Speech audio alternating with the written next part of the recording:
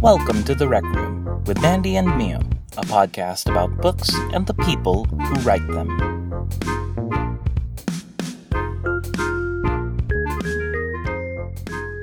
Welcome, everyone.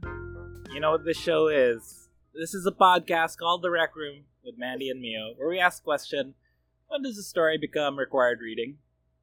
In each episode, we take popular authors of the day and review select pieces of their work just to see how close these writers get.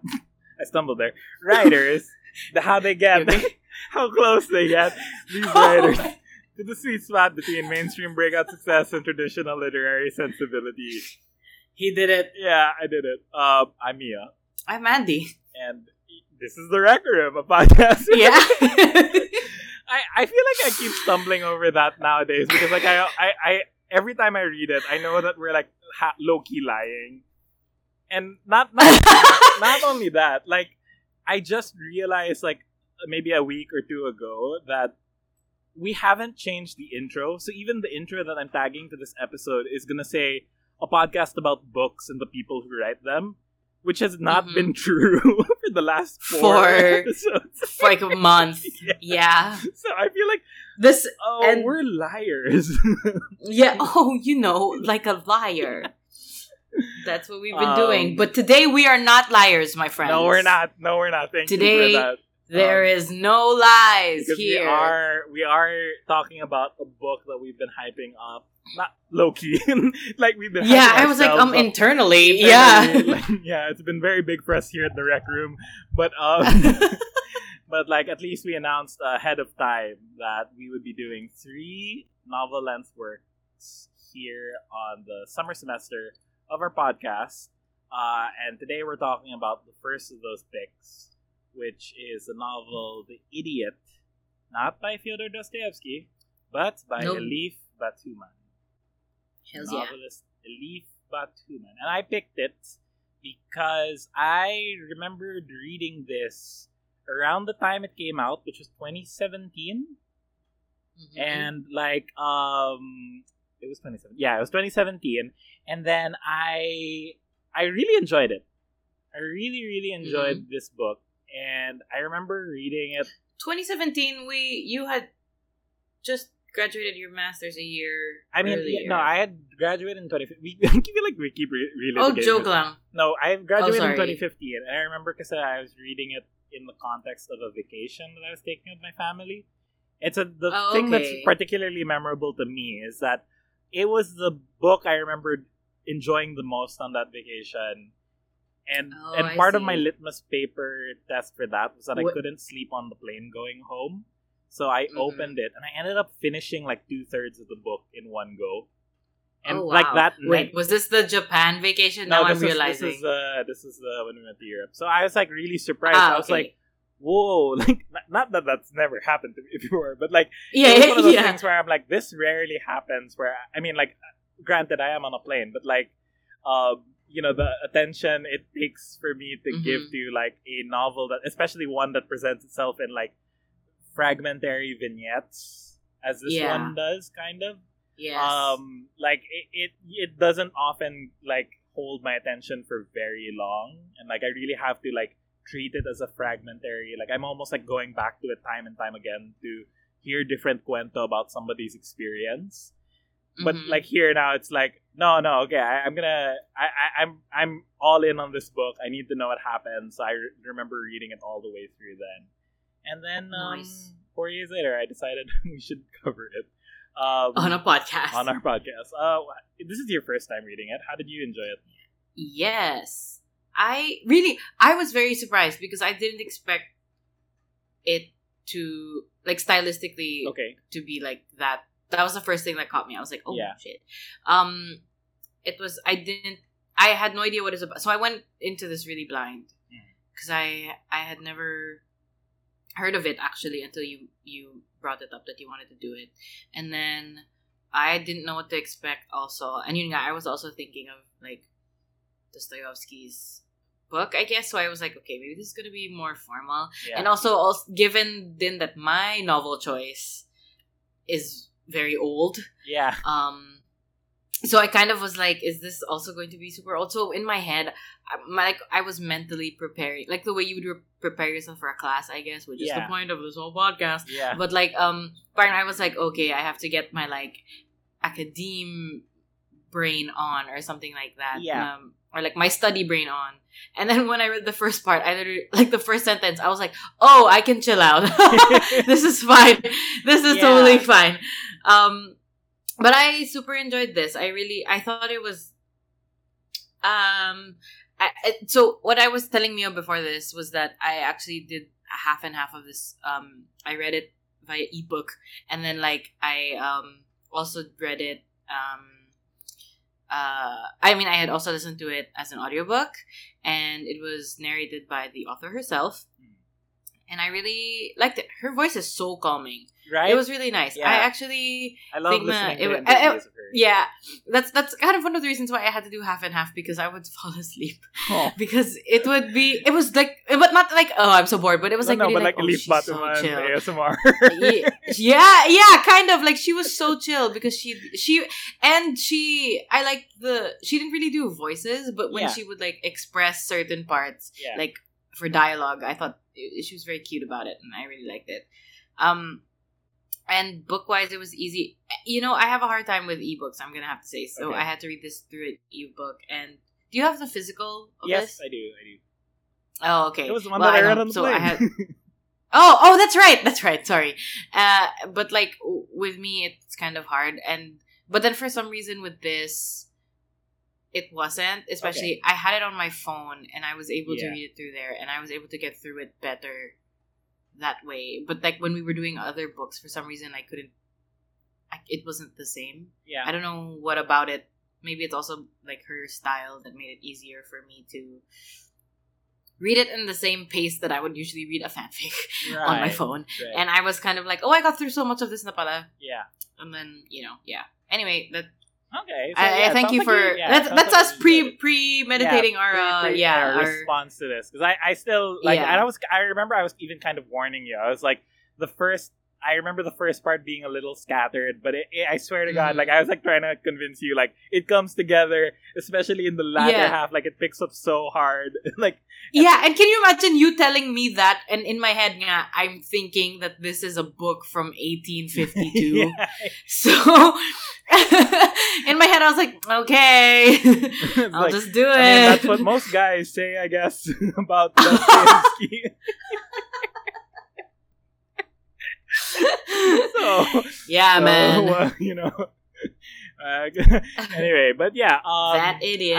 I'm glad you enjoyed it then. Briefly, broadly speaking, so this novel, as you alluded to, is about a young woman who's going through her first year of college. It's basically her first year of college. That whole experience of her first year, including the summer that she goes on in Hungary. And the circumstances that lead to that being her summer experience, and the things that she learns along the way. It's based heavily on her personal experience. It's semi-autobiographical, which is why I think more than ever it's necessary to go into like the context of who Elif Batuman is, and like what she grew up through, just so you get a sense of like how she kind of divides her persona. I mean, not divides, that's a weird way of saying it, but like how she sort of separates or like distances herself, while also like relying heavily on the experiences that she had to build this novel. And that even extends kind of to like, how oh sorry, go ahead. Kind of like no, I was gonna say kind of like, well, for me, kind of like what we were saying before about Zadie. Oh, okay. I guess. Yeah, in a way. Like, she's the only other one, I think, who has had, like, a similar... Because Sally and Maddie... Maddie, yeah, definitely no. Especially Maddie. That would be crazy. That would be insane. I grew up... Like, no. I was isolated on an island. I was isolated on... Homer... He and I didn't know Homer. Anyway, I actually helped transcribe the Iliad. A lot of people don't know this. Homer was that's true. Many people. Like, anyway, okay, go. But I think we should definitely go into the context of her life. Elif Batuman was born 1977, possibly. According to the internet, it's June 7, which means her birthday's coming up. Elif, if you're listening to this episode, happy birthday, advance! Happy birthday! Happy birthday, if you care. Which makes her a Gemini. Ooh, interesting. Elif, if you're listening, I just want to know, are you okay? This Gemini season has not been kind. It's a trying time so for us all. I hope she's okay. I have a Gemini moon, so that's kind of why I've been suffering. But I hope her Gemini sun has been okay. Okay, I'm actually curious about this. I want to ask this now. Do you feel like her Gemini-ness translates to her writing? Like how do you think it manifests in her writing? Based on what you literally just mentioned, na parang she can separate herself or her own experiences while still relying on them to put out something.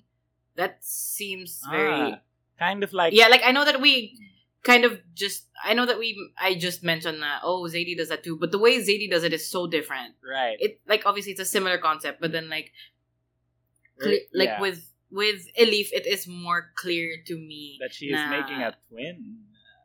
Yes, right? Kind of. Yeah, or Yeah. partner of like, this is me fictionalizing, very heavily fictionalizing something.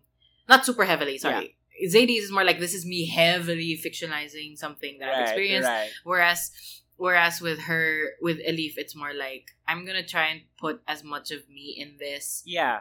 Without it being me pa din. Right. And in fact, which I think is a very... Go ahead. No. Sorry. There was like an article where she was saying that like in terms of writing her experiences, like she almost like she doesn't care about the like having to identify which details are the ones that really happened to her.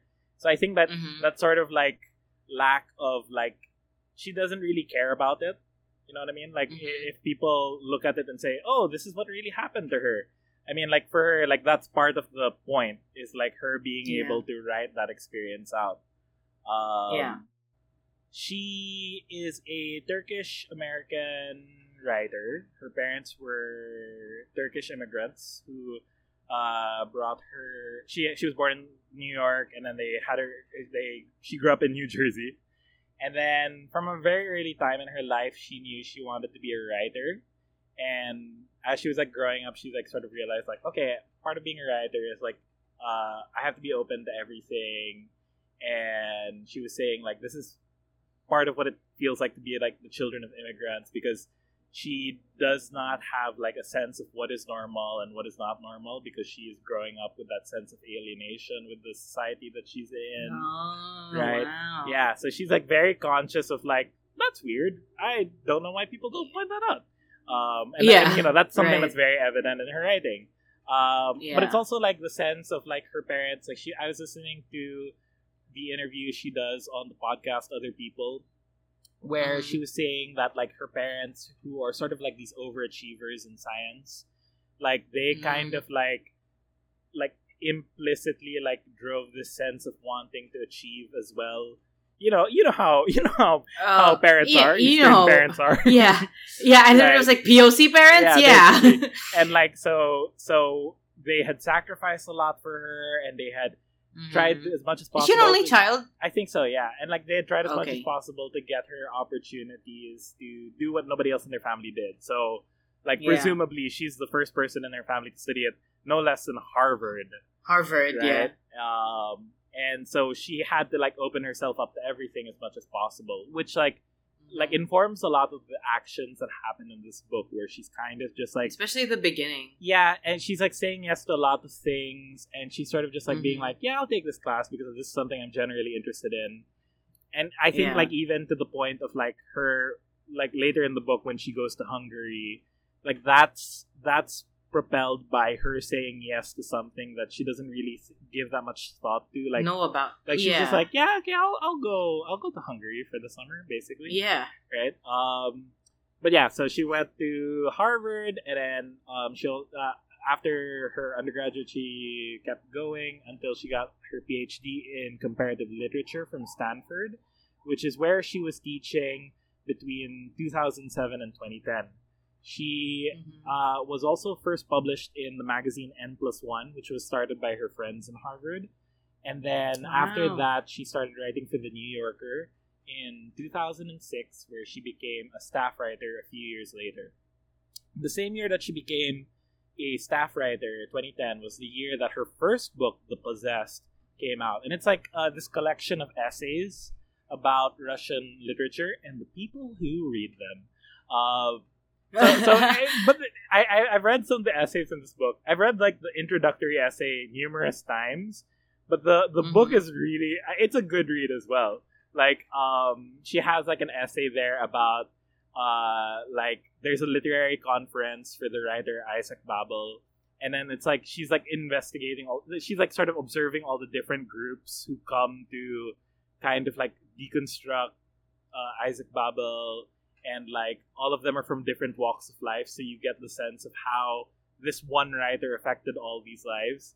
And then she has also like another essay later about how she tries to investigate, like, was Tolstoy murdered? Check out on BuzzFeed Unsolved. like, was he murdered? Yeah, like on the train station. Yeah, like there's a popular theory apparently that Tolstoy was murdered. So she like went to like see, like, is there any truth to that? And then like it came out in the book. Wow. So, but like the first, I want to read that one. Yeah, the first essay from that book though is actually like a very good like roadmap for her second book, The Idiot, which we're talking about today, because you see in that first essay so much of what happens in The Idiot, she explains happened to herself in real life. So like one thing that she mentioned obviously is going to Harvard, but like she explains like at some point she decided to take a Russian class, and they had to read a story, like a continuing story called The Story of Vera, which in the novel becomes Nina in Siberia. There's also a part where she talks about getting stuck after a canoe ride and like waiting for her companion, but like feeling lost. And then she also like says that she took some like Russian class, not Russian, language classes, philosophy of language classes, where the guiding principle was like, imagine you have to explain language to a Martian. Like, what's the system? What's the best way to explain your experience to that Martian, which also appears in the novel. But as I was saying earlier, like she's experienced, she's like interested in exploring her experience and the relationships that she has, to the point that she doesn't really care about like how, like pointing out to people like this has really happened to me. So like she doesn't really call attention to it. And I think that extends also to the storytelling style of this novel, because like the interesting detail I found out about how she wrote this book is that she had actually written a first draft of it many years ago in 2000, 2001. So she was like 23. She was like, you know, just starting out after graduating from Harvard, and she was a graduate student, I think, or she was about to consider going to graduate school. And then she was looking back at her experience as an 18-year-old as a freshman, and she was like, man, I was so dumb. Like, what was I doing? And she wrote like a very like cynical novel about her being an 18-year-old in Harvard and like all the experiences she went through. And then from time to time, she would interject with this 23-year-old voice who'd say, little did I know that I, like, you know, she was like trying to like highlight the fact, like, yeah, I'm so much smarter than this idiot over here. So like, you know, like I have to tell you that person is an idiot, but I'm much smarter now. And so that was the first draft of The Idiot that she wrote when she was 23. And then she like put it away. And then like 15 years later, while she was writing for The New Yorker, she got a book contract to write a novel about being a journalist in Turkey, writing for a New Yorker like publication. And the thing was that she kept feeling like she had to write about the backstories of each character all the way up until they were in college. And as she was writing that, she was like, wait, I've written something, like I've written hundreds of thousands of words about being in college. Why don't I just get from that? And then, so then that's when she went back to that first draft, and she was reading it, and she was like... And then she was like... she was basically like, oh, this is good. Like, I mean, like, and like, you see that, like, it's different stages of, like, observing herself. Like, there's her as the 18-year-old, there's her as the 23-year-old commenting on it very cynically, but then there's her revisiting it again years later as a 38-year-old who like now sees this novel as a historical novel because like obviously we've moved on from email, and like she had written the first draft of the book as 9/11 as it was coming about. Yeah. And then like the thing that she observed as she was like rewriting it or rereading it was that she liked what was happening to the 18-year-old more than she liked what the 23-year-old was saying. So she was like, I'm actually more moved by this. I'm going to cut out all the 23-year-old bits and just keep the 18-year-old bits and I'll call it the idiot. And and like the like my whole like take on that is that while you're reading, I don't know if like did you That's also very Gemini. Oh, really? Like for her to be all like she wrote these two phases of life, and then realized that one was kind of more interesting than the other, and then she's just like, I'll just go with that other one. Oh, okay. I feel like that's a very intuitive thing of like being a Gemini, I guess, because you can see both sides of things very clearly, and then you can see which would work for you better. Okay. Not necessarily just in writing, but like in like life and stuff, and so she applied that in a certain way. Wala lang. Yeah. Okay, so, that's actually very insightful. I didn't know that at all about Gemini. Even though she removes the 23-year-old aspects of that first draft, there is still this undercurrent of an older voice telling the story. Did you ever feel that? Yes. Yeah. Because she sounded very mature. Right. Yeah. And in that part, in the first part, when she has to say her age for the first time, like, you know she's a freshman, obviously, because she talks about, like, moving in, and it's like, oh, college is so different. Yeah. But in that part where that one teacher is like, how old are you anyway? And she's just like, 18. That was the first time I was like, oh. Yeah. Oh, she's only 18. Okay. Yeah, she... All right. Move on. Anyway, so so that like it becomes clear that there's an older voice that's writing, and I think that's one of the things that really drew me back to this novel is knowing that there is a voice that's sympathetic but not necessarily forgiving to the younger self. And I mean, like, but nor is it condescending. Exactly. Yeah. Like, it's called the idiot and stuff, and she gets called out for doing really stupid things. Pero it's like laying it out in such a way that this is a learning thing that everyone kind of goes through in college. Yeah. And I mean, like, I guess, like, in terms of, like, revisiting this novel at, like, this age, we're now in our late 20s, approaching our 30s, where it now is starting to feel Jesus. like, I mean... Whoa. But, like, I mean, it's starting to feel like, you know, college is, like, now a distant reality. Like, it really, diba? I was actually thinking about that recently. Sorry if I can go ahead. Because it was two of my really good friends from high school share the same birthday, and which was yesterday, or the day before. Yeah, thank you. They're both Geminis also. And I was thinking, like, oh, I've known them since I was 14. And both of them just turned 26. Yeah.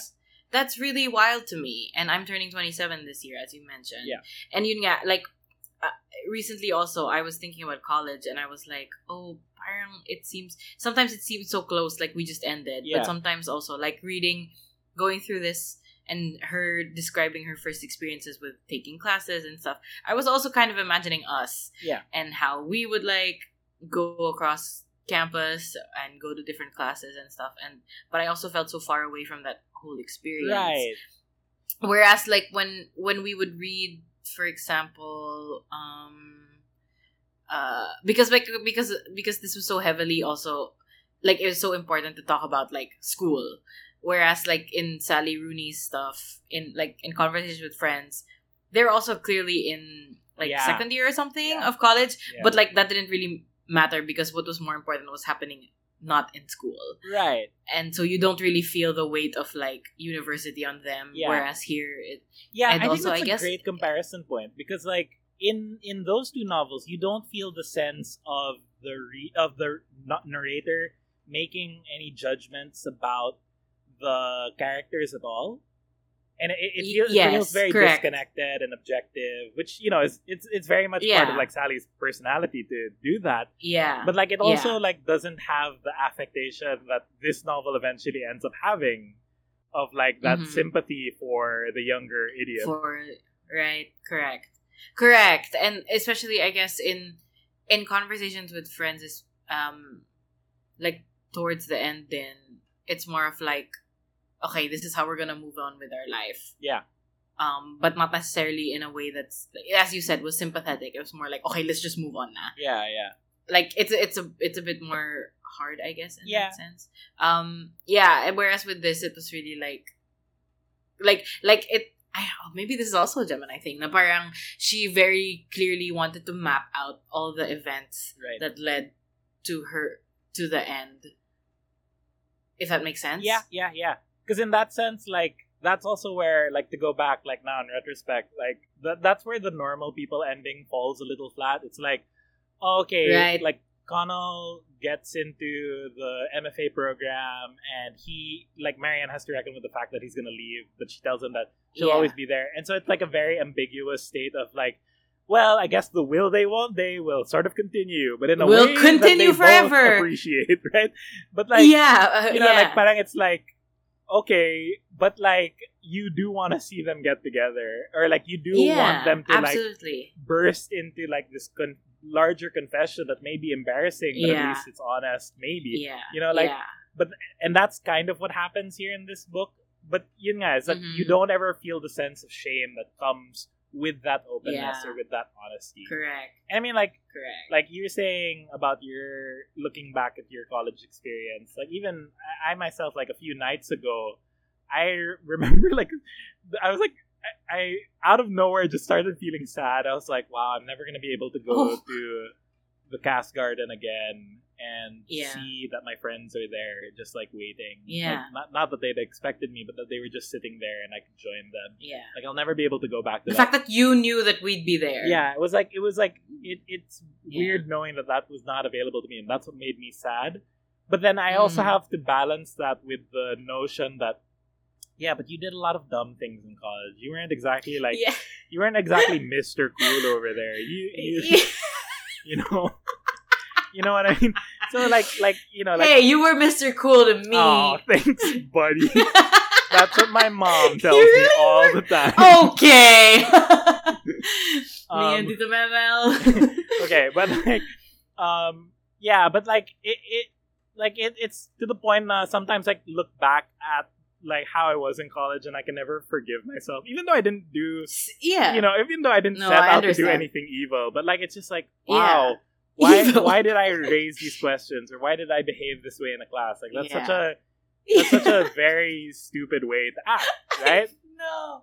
And like true enough, like this is something that I remember we touched on in one of our like reading break episodes, possibly a Christmas episode, where I think the way it's kind of like followed me into my present age, into my present life, is that I've now like adopted the mood of like being overly critical about myself to the point that it becomes so difficult for me to like make a decision that will allow me to project myself to a larger public, like especially like social media. I find it so hard for me to post because I'm so overcritical of myself to the point that I already anticipate like years from now I'm gonna look back at the post and say that was a dumb post. Like I should never have like said that online. That's crazy. Oh wow. And especially within the fabric of this novel, because the internet is literally in its infancy. It's literally the beginning of this novel is them explaining emails. Yeah, she gets the email and I'm like, oh, this is the origin story of conversations with friends. With friends? Yes, that's very true. They end up sending memes to each other through email. Exactly. And song links. Just to bring it back. Right?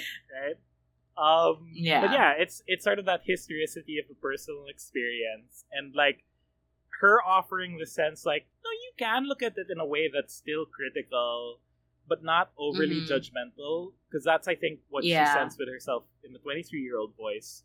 But she, did not have that anymore when she became older and wiser, and she realized, like, I'm far enough that I can really forgive myself for that. Yeah. Which I guess is something I'm correct. trying to learn nowadays, I guess. You got this, buddy. Yeah. Your tweets are funny. I just need you to know that now. Your tweets are so funny. The tweets I send to you exclusively That's are funny, at least. That's true. That's how I feel. That's true. They're so funny. They're really good. But yeah, so that is a bulk of like the ideas that are going into the idiot as she's writing them. And also like the things that I love about this book in a broad sense on an overview. And that's why it is no surprise that The Idiot was a finalist for the 2018 Pulitzer Prize for Fiction. Currently, she's writing her third book, which is possibly the book that I mentioned earlier that she's trying to write about being a journalist in Turkey. But, we'll never know until it comes out, I guess. It comes out? Yeah, whenever that happens, we'll be waiting, Elif. Hell yeah. Should we get into the book? Hells yeah. Okay, so this book is divided into two parts, which makes it very easy for us to like examine structurally. The first part of the book is basically the school year, and the second part of it is her summer in Europe, basically her summer in Eastern Central Europe. Here we go again. Oh boy. Yeah, again, very these damn summers in Europe. We were saying again to like reference once more our first season. Like it's interesting how like almost all. I mean, arguably, you would say that almost all. I mean, arguably, almost all. But involves some kind of European vacation. Even Maddie's. Yeah, I was gonna books. say actually, literally, like they vacation in Turkey. So That's literally it. I mean, not for leisure, that's for not sure. Not present day. Oh, that's true. Sirs. Yeah, so like it was 12 years in Turkey. Yeah, 12 years in Turkey. It was a long summer. For Patroclus and Achilles both. But like it features this travel that is not necessarily like it's definitely not like the summers for we've leisure seen in Sally's books where those ones for 100% sure it's just people lounging around or going to art galleries. And like you see her like kind of like living in this rural village in Hungary, where she spends time with different families and getting to know the community. So part one, as we mentioned, is about the school year, and it starts specifically very much dating this whole book and this era. Is she receives her email, and it like at the time it feels like this realm of infinite possibility, which I think the way that pays off throughout the first part is that it kind of reestablishes the epistolary form, like like how nobody writes letters to each other nowadays. But I think because of like technology, obviously we text each other nowadays. Like that's how far it's come. But like I think what the point of this opening is to say, like when email first hit, it felt like they reinvented the wheel in a way that was actually exciting. Like suddenly we could write letters to each other again in a way that felt like interesting and new. Yes. And like she's kind of like unsure of like what to do with this ability, especially as she's like meeting different people. Like she gets to know her roommates. She goes to she sees like one of her friends who she met like in late high school, and like Ralph, who she's like not sure about. Like she's not sure she's interested in him, or she's like, I think he's gay, but I'm not 100% sure. And then he kind of like refutes that implicitly. So she's like really not sure about him. And then also she like takes like her different classes. Like she knows that she wants to be a writer, so she takes a lot of classes that are related to language, as well as like constructed worlds was like I remember a seminar that she ended up trying out for and she got into. But she also takes like a beginning Russian class because she knows she likes Russian literature. So she feels like, it might help me to be able to read the Russian in the original language, which is how she meets. That's how she meets Svetlana, who becomes like sort of her best friend throughout the novel, and Ivan.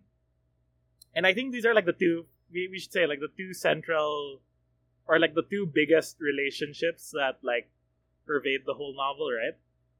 Yep. Maybe they're like the main ones. Yeah, like we should probably characterize them. Like Svetlana is a lot. Yeah. What do you think? What are your thoughts on Svetlana? She is a lot. Like, it's so funny because when you read her dialogue, it's not even dialogue. It's just her talking.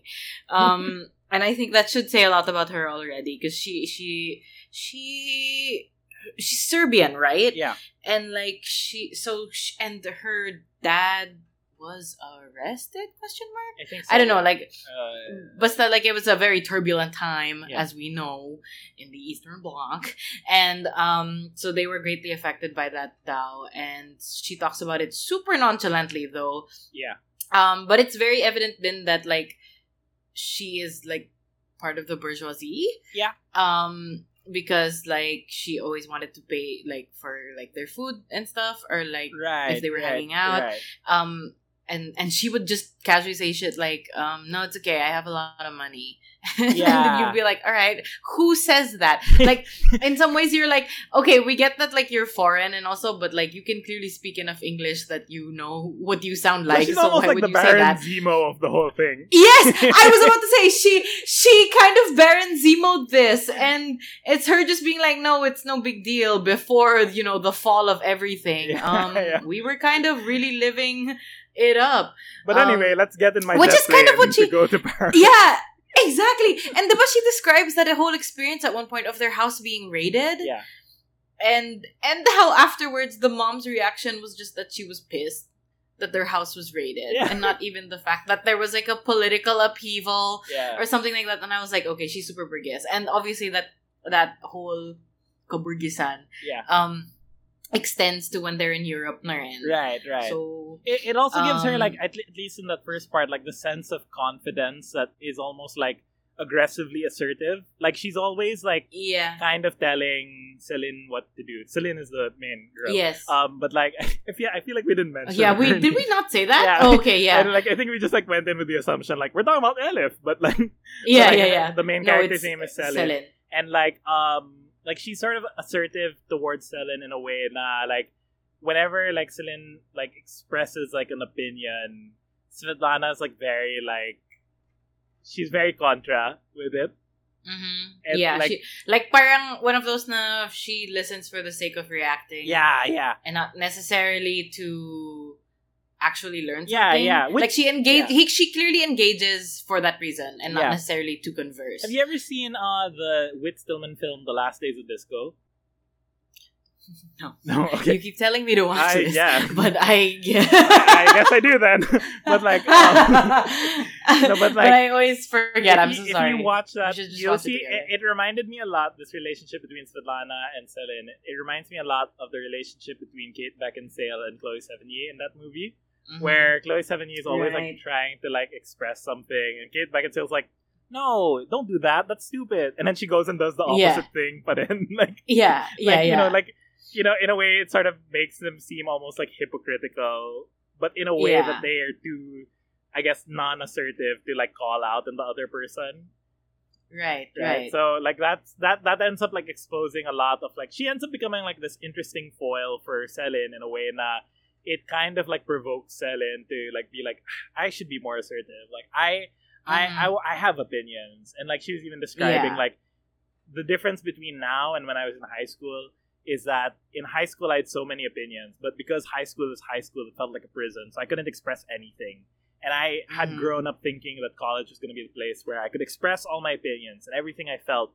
And now that I'm here, every opinion I'm like expressing is being shot down at the gate by the only person who wants to spend time with me. Yeah, literally. Or alternative is similarly enough, even with her roommates. Yeah, her roommates, kasi they don't really feel like they want to be like friends with her. They just like have to deal with the reality of her. That of them living together. Yeah, of them living together. And okay, we're just gonna rotate rooms. They're that type of roommate where they're just like, okay, let's just negotiate on the most peaceful way to coexist, cohabitate. But otherwise, like our friendship will be like probably just like on a superficial level, and we'll probably not get that deep into it. Which is the case. So that's... I thought it was cool though that like her roommates were I mean, almost everyone. Yeah, uses, almost everyone is POC. Yeah, basically. Yeah, like absolutely. Like even if you consider like like the Eastern European kids. Yeah, they're Eastern Europeans. I mean, so yeah, that's like another level of like I they're mean, not exactly white. I don't have like 100% like confident grasp on it, but like my understanding, and this was something that she also kept alluding to between the Turkish and the Hungarians, is that there is a lot of there's like this deeper relationship that goes back historically between the two countries, to the point that like medieval times. Like I mean, like and like to the point like in the novel she was like making allusions to how their languages are quite similar. Connected. Even if they look different superficially, but like there is a deeper connection, like foundationally, that runs between them both, which is part of what endears Selen to Ivan. But like like even though like there is that sense of like them being like somewhat whiter, like there is that deeper. I was actually like thinking like the fact that she keeps referencing like the relations between Hungary and Turkey in like the Middle Ages, like almost felt like that meme that's been going around of like how Ellen getting cancelled because of of 9/11. Because of no, today she's cancelled all because Gerard Way saw 9/11 happen, and then that went all the way back to Napoleon. Breaking out of Waterloo. Which like like now one of my top 3 memes of all time. That's honestly same. So that's a great fucking meme. But like extending also to here, it's almost like the Turkey and the Ottoman Empire and Hungary. This and that, and then like it leads up to like Celine to Elif going to Harvard. So like I love that. I mean, like it's one of those things where like like in fact you might even say, because wasn't the Ottoman Empire? I'm gonna fact check this first before I continue talking, because I don't want to be super wrong. But like, go ahead. Wasn't the Ottoman Empire? Let me just double check. I'm just like holding on here. I can. Remove this. I'm so nervous for what you're going to say. Nope. I'm probably wrong. Okay, no. Can you ask the question anyway? Then just edit it out. I want to hear what you want to. Because like I was gonna say, wasn't the Ottoman Empire like related to the empire that invades the one that invades Greece in 300? Constantinople? Wasn't it like Xerxes? Where's Xerxes from? I don't think it's the Ottoman Empire. He was okay. So Xerxes was the 4th king of kings of the Ottoman Empire? Of the Achaemenid Empire, also called the First Persian Empire. So Persia. Right, so Persia. So technically, if you wanna bring the meme that far back, you can say like Xerxes decides to conquer a good part of Asia Minor. Exactly. So, to literally one of the largest continents in Asia Minor. I mean, countries in Asia Minor. And in 1995. But if you extend that also to Greece, then you're able to include Greece decides to invade Troy after Helen is kidnapped. Yeah. So there we made the connection to Madeline Miller. To all our books. And basically. Okay, but that was a fun tangent. Again, so that's stressing how little I really know about Eastern European history and the things that have been going down there. But yeah, that's what drives the connection. And so let's segue into her and Ivan. You got this. So Ivan's Hungarian, and he's an older student. Like he's in his last years at Harvard, but he's still taking beginning Russian. So that's how they meet. And like the thing about Ivan is that you don't kind of like register him first as being like somebody who's going to be important in the story. He's kind of just a classmate. Yes, that's very true. Yeah. In the beginning, I didn't see that coming also. Right. But the thing that sort of brings them together... I thought it was going to be the teacher, sorry. Oh, really? Ooh. I thought it was going to be that art teacher at first. I mean, realized, this isn't going to be like a Mamma Mia. Yeah, exactly. 2. Like, it wasn't going to start Mamma Mia 2 style with her singing I Kissed the Teacher. But like No. them kind of just being friends is a consequence of what they go through in that Russian class. So Yeah. this is also a good place to explore the story that they end up following throughout that semester, which is called Nina in Siberia, and it's roughly about this woman in Russia who gets abandoned by her lover, who was also, I think, named Ivan, wasn't he? Yes. And then he ends up going to like this research camp, and he doesn't explain why. He just leaves in a rush. And so Nina goes to Siberia to follow him and find out like what's the deal? Why didn't you like have a proper conversation with me before leaving? And like her life ends up going a different way, where she ends up also becoming a researcher at a different part of the research camp, and she ends up becoming like this at least statewide known physicist who like has her own career that is very separate from how it started. Which very much mirrors, I guess, the structure of this novel, where it's like helps to set out, like in a meta textual way, the way that we're supposed to interpret what's happening to Selin. Because like there's a point where I remember she had to do like a graded recitation where she had to recite, or like she had to pretend to be Nina. They had to reenact the whole thing. But like there was a point where she was saying, because like, you know, she would say things as Nina, but then she would also say something something self-deprecating to show that she was aware that Nina's situation was so miserable, and then the teachers would laugh. And it was kind of like also like that signal to me, like this is Elif pointing out that she knows that she's pointing out the misery of Selin's situation as an idiot in college, and we're laughing obviously, but that's also because like what like she deconstructs like the reasons that we laugh at that. It's us recognizing like, yeah, this is an absurd situation, nobody should have to go through this, and yet it just happens. It almost like diffuses the tension of the idiocy for us to be all able to say like, good, you see it too, like that crazy, right? Right? This is insane shit. And so like that's like kind of like her attitude towards that story going throughout the whole semester. And eventually, as she's like interacting more with Ivan in that class, she decides like, hey, maybe I should start writing emails to him too.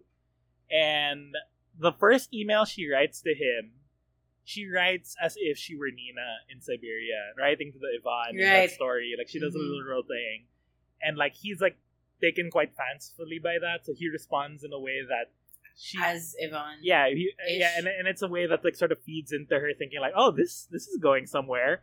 So she like keeps like writing all these emails where he responds with very challenging answers that don't feel all that coherent, but she just like thinks like, oh, there's this underlying sense of mystery that is coming through with this guy, and I have to know more about him. So I'm gonna keep emailing him. I'm gonna keep being frustrated. But we're never gonna talk in person. Yeah, like that's the big point of this like relationship in the first part of the novel, is that most of the relationship is not them hanging out. It's them just emailing each other. And like that being the bulk of their relationship gives them grounds to like compare it to when they do actually hang out, especially in the latter half of the first part. Where it's like suddenly like, you know, they struggle to like find things to say to each other, but are happy to find that when they get it going, like they can really talk. Like there's about like a part later on in part one where they end up like staying up till 5 a.m. and they're just talking in his apartment, in his dorm room. So like, you know, like there's that room where like, or like there's so much like grounds for them to like start a fruitful relationship, and that's sort of what leads Selin to say like, yeah, I probably have a crush on this guy. And the thing is like, the fact that he's older means that his moving away from Harvard is imminent, and so she's aware of the fact like, oh, okay, at some point he's going to have to make the decision of whether he wants to stay on the East Coast or if he wants to go to the West Coast where he spends like the winter break. And like like he might stay in California. So she's like kind of like feeling tense about that. Even though like older readers for sure will know, like, there's no way he's gonna choose to stay on the East Coast if he has already that professional interest in the West Coast, diba? Yeah. And also the fact that he made the effort to go there now. Yeah, exactly. So to check it out. So like, and like, he's got all this like plans like lined up for himself about how he wants to carry out his research career, and he's studying math, by the way. Like, whoa. Yeah, he's a mathematician. So like, for him to like be this serious and like to have it all laid out, like, there, like, oh, this is just gonna spell imminent doom for her. Dude is. Yeah. Right. But the other interesting point about their email relationship is that it also like blinds her to certain aspects of his personality or his like status that like are heartbreaking for her to discover. Mm-hmm. Like when she finds out that that Ivan has a girlfriend. First, like, he references it in an email, and she's like, "No, it can't be true." And like, I think like she quickly resolves that by finding out like, oh, he meant like a friend or an ex-girlfriend. But then it's when they're hanging out in person one time where they're like walking around the campus, and then Ivan's just like, "Oh, hey, this is my girlfriend, Eunice. Let me introduce you." Yeah. And it's like, what the hell, man? So weird. And like, it opens her up to this possibility, like, is my relationship with Ivan possibly illusory? Yeah. Because she has that one conversation where she meets with a psychologist who tells her like, hey, I think the way you're thinking of Ivan right now might be like a figment of your imagination, which like Selin like reacts very strongly to. It's like in her head she's like, how dare you like, like, what do you mean a figment of my imagination? Like, he's a real person. Like, I've seen him, I've gotten replies from him, like all these things where she's like responding without outbursts. But then like the psychologist goes to explain everything in a way that feels like very rational. Yeah. No, parang, well, if you think na, I mean, like, the fact that they don't really talk much nga. Yun nga, like we were saying that there's so much of him that was so hidden. Yeah. So she was able to like build this different person in her head. Yeah, like parang she's for like someone else to unravel. Like it's to the point that like the emails almost constitute this barrier that for you think is the perfect friendship where there are no mistakes. Right. But the fact of the matter is that when you meet him in person, you will make mistakes, and a big part of friendship is being able to make mistakes that don't matter. Yeah. Correct. Yeah, so and like she's kind of like unsure of like how to handle that, but like us reading it as we're older, we're like, hell yeah, that's true. Like, it's like the most sensible thing. Like, you have literally to realize, leave him. Like, Celine, you gotta know that's how it is, right? But yeah, and like she ends up like committing all these missteps on the way, where like in one of her emails she like declares her love for Ivan. And Ivan's not sure how to respond to that. And especially after Ivan introduces her to his girlfriend, she's like, just forget about it. Like, like they kind of have this falling out, this misunderstanding. Yeah. They like fight, right? They basically fight, towards the end. Over email. Boy, oh boy. Oh man, there 90s. Was never a good place to fight, as we, the Twitter natives, can tell you. Yeah, the Twitter natives, the Twitter generation, the Twitter borns. Yeah, the Twitter borns. We made ourselves sound like back then. You couldn't screen cap. Yeah, at all. Instagram would if she wanted to show someone, Instagram used to be she'd have to print it. It's which also like that's a weird true. thing. Isn't that a weird thing? A weird detail that they point out about the internet back then was that you could find out where a person was based on their email address. Like, she would do that where she would like type his email in like a server, and it would say last logged on in California or something like that. You remember that? Oh, okay. For some reason I didn't find that odd. Maybe I didn't find it odd because technically you could. I kind of remember that happening. Oh, okay. Does that make sense? Yeah, but I think you could do that on Multiply. Sorry for saying that, but like, I think there. I don't remember it. Yeah, something like that, or on Sanga. Do you remember Sanga? Did you ever use Sanga? I've never heard of that at all. Oh, okay. Sanga was also like it was like pre-Tumblr. Oh, okay. And it was like a blog space also. Yeah. And I think you could, when you wrote a blog, there was like what do you call this? A note. What do you call this? You could like put a check on if you wanted to share your location or whatever. I see. Okay, but So, see, that I one, think- you can at least like indicate your consent to have your Right. location Maybe shown. that's the change of it now. Right, Like that yeah, evolution is you can consent to it. Whereas, but- like, yeah, this one is very Yeah, explicitly correct. like Celine is doing this without Yvonne knowing, and it's what Knowing, gives yeah. her comfort. But Yvonne doesn't know that, which is like the Yeah. weird imbalance also of their relationship. But like yeah. that was the internet back then. It was literally Yeah, the Wild man. West, man. Anything could happen. They could location tag. Can I also And- say how weird it was that there was a time in our lives, like we're part of the generation where there was a time where we actually had lessons about this is how About you computers? turn on the computer. Literally, Now, yeah. click I was shut thinking about that down, also. click OK. That was a seat work, and that was a seat Yeah, work. diba? Like it's weird Crazy. thinking like, oh, kids have it so easy now. They just literally I put the computer know. to sleep or whatever, but they don't like necessarily shut down in the formal way we can, Yeah. or like they're not warned like if you shut it down the Yeah. wrong way, it's gonna lose it. You know, like that was such. Oh, an you're gonna alarmist- lose your shit. it was I such an know. alarmist way of reacting I to the know. computer. So yeah, the 90s. I sorry, just to go back, like just real fast is like, what do you call this? I can't remember. Oh no, it was with Mags, right? Like we were talking about like how the difference between like us and like Gen Z and stuff, and how they also experience the internet. Like we were saying that we used to have classes where we would have to turn on and turn off computers. Yeah. Because that was a thing that we all did yeah, before. yeah. And you had to and before, like Max mentioned this also, na parang when you had social media and stuff, it would log out automatically if you left. Yeah. Or you would just do it yourself. Whereas now, like, everything is just there all Yeah. the time. I almost wonder if that's gonna happen in future generations, where you have the problem of somebody forgets to log off Facebook on a school computer, and so the next person to use the computer then has to log out for you, but they have the opportunity to be able to go on your profile and say, Right. "Hey, I'm a stupid person who forgot to log out of my account, so this is a reminder to myself that I should always log out of my account." Yeah, exactly. But Where I don't know, the internet is scary now. the internet's crazy. Like, if it was somehow scary back then, we were just ignorant. Now it's even Yeah, scary. like literally now it's literally worse. Children have too many rights on the internet as well. Okay. Okay.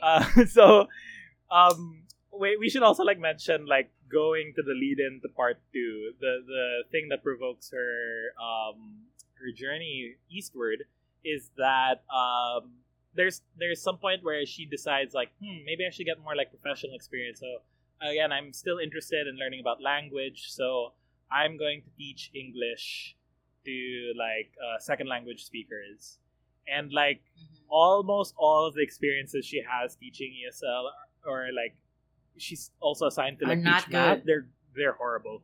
They're like Yeah. like sometimes like for me it's like, wow, this is like dramatic. This is enough to turn off any person to the idea of teaching, because it's just like Exactly. the worst things that could possibly happen in Right. a teaching scenario, in a tutoring scenario, where like the student just like ends up Like, spending the whole doesn't care. question like the session questioning like, what's the point if I have more important things to do, or like the student just like being very nonchalant about the fact that they didn't do the homework, or like the student not being even matched to the level of the teacher, and like the teacher not Yeah. being properly informed, so they are not able to engage properly. Properly. And yeah. so like eventually, as she's getting closer to Yvonne's like, hey, I actually have a friend who's like organizing this summer camp where you can go to like rural villages in Hungary, and you can teach English for the summer. And so she's like, yeah, okay, I'll go for that. And part of the reason that she also accepts it is that she knows that Yvonne is planning to go to Hungary for the summer. So she's like also like low key like, well, if I go, not only will I be able to teach English, but I'll also still be close to Yvonne in his home, where that's like even more intimate, because it's literally I'll be able to see where he grew up and everything. So she accepts that, but that's also all before they have that falling out over the emails. So she ends up just going to Hungary almost exclusively for the purpose of going to the summer camp teaching English. And that leads us into part 2. Part dos. Of the book, where it kicks off right away with her making first like side trips. Like the trip to Hungary is bookended by like 2 side trips. One is that she goes to Paris with Svetlana and 2 other friends of Svetlana. Which is, that's its own mess in itself. That one is more akin to like the Sally Rooney vacation. Where that was truly it. Yeah, where like, the fact that it's Paris too. Yeah, it's Paris, and like they stay in all these nice hotels, and they just go to like different art exhibits. It's literally a Sally Rooney vacation, and like Svetlana ends up staying with her friends throughout the Western European countries, where they're just hitting up all the tourist spots. Like they end up in Venice, I think, is the last one that they visit. But like Selin's with them, and like even at the airport, it's already fraught with the tension of her falling out with Ivan, because she sees Ivan at the airport and she finds out like, oh, we're going on the same foot. This is annoying. Yeah. Right? Because she didn't know that he was also gonna go to Paris. Yeah, like she thought he was gonna leave on an earlier flight. But then to go straight to Budapest. but this is also like a weird misunderstanding on her part, on both of their parts, because the way he explained why he ended up being on the same flight to her is like, you forget, I had to graduate. And it's like, that was a given, dude. Like, and was your graduation gift Paris? Yeah, like how did that affect your travel plans? Like, you should have seen this 4 years in advance. Like, like it was sort of weird how he explained that was the reason that he ended up leaving the same time that she did. But like it helps to diffuse some of their tension, and like they promise now when she arrives in Budapest, she's gonna be able to like see him, and hopefully they'll be okay now. But until then, it's Paris, and like it's Paris time. The nature of their time in Paris is very like, I mean, like, Celine is kind of just like the fourth wheel, because that's fourth wheel. That's what's going on. It's like she was very outsider looking, right? Like Svetlana was there with like, didn't she have an aunt who lived there also? Who's kind of that's where they were staying with, right? And like the aunt was kind of like ruining her vibe.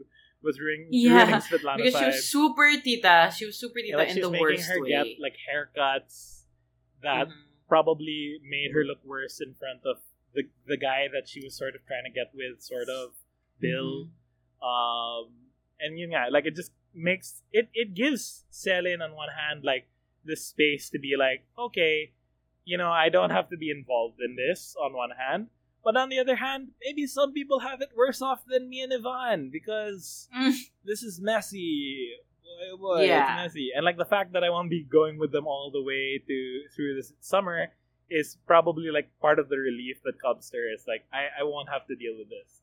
But like at the same time, and this is something I really appreciated as I was reading along, you see that from the moment they're in Europe, Selin's like already turning around on like the flaws that she had in the first part. Like her relationship with Svetlana changes in a way that they're able to converse more, rather than Svetlana just telling Selin off, right? Where they're able to argue in ways that they can actually agree on their disagreements, and Selin doesn't feel like she's being put down by Svetlana whenever Svetlana questions something or like criticizes her for something, which is like that sign of like, oh, the maturity is being accrued, which is also like the huge masterstroke of this book, about it being more about that process of maturation that's happening over this 1 year than it is about the classes that she's taking or her course or this relationship with Ivan.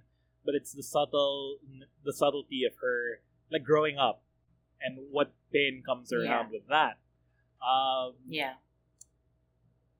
Is there anything else that we should say about Paris, or should we just go straight to Budapest? Not much, because honestly, it's very straightforward, that part. It's really, in my opinion, it's really that much to just diffuse that tension that she feels at the end of part 1, so that when she arrives in Budapest, things are okay. And in fact, like Ivan is the one who picks her up at the airport. That's right. Right. So when she gets to Budapest, she is picked up by Ivan, but luckily she's there with another teacher who's there part of the program. So it isn't just her and Ivan in the car. but like they go to the place where all the teachers are supposed to meet up, and then the idea is that dapat Celine and Ivan were supposed to bring the bags of everyone to the hostel where they were gonna stay. But because they had somehow arrived earlier than them, Ivan like suggests, "Hey, I'm going to meet some friends after this. You wanna come?" And Celine's like, "Oh yeah, sure, yeah, why not? Like things between us seem to be going okay, so let's go for that."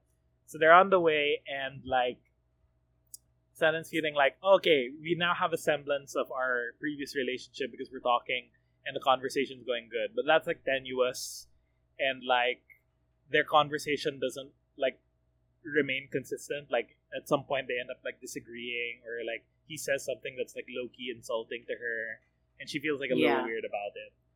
Not to mention that when she does meet his friends, they're all hanging out by the Danube River, where she does feel that outsider status where, oh yeah, all of these kids... Sorry, yeah?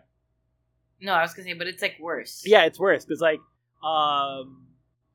they all are like math kids, and they all speak Hungarian. Yeah. And like she's like kind of just like like unsure about like her Hungarian ability, so she's like, okay, I'm gonna take a walk by the river now. You guys can go play volleyball if you want.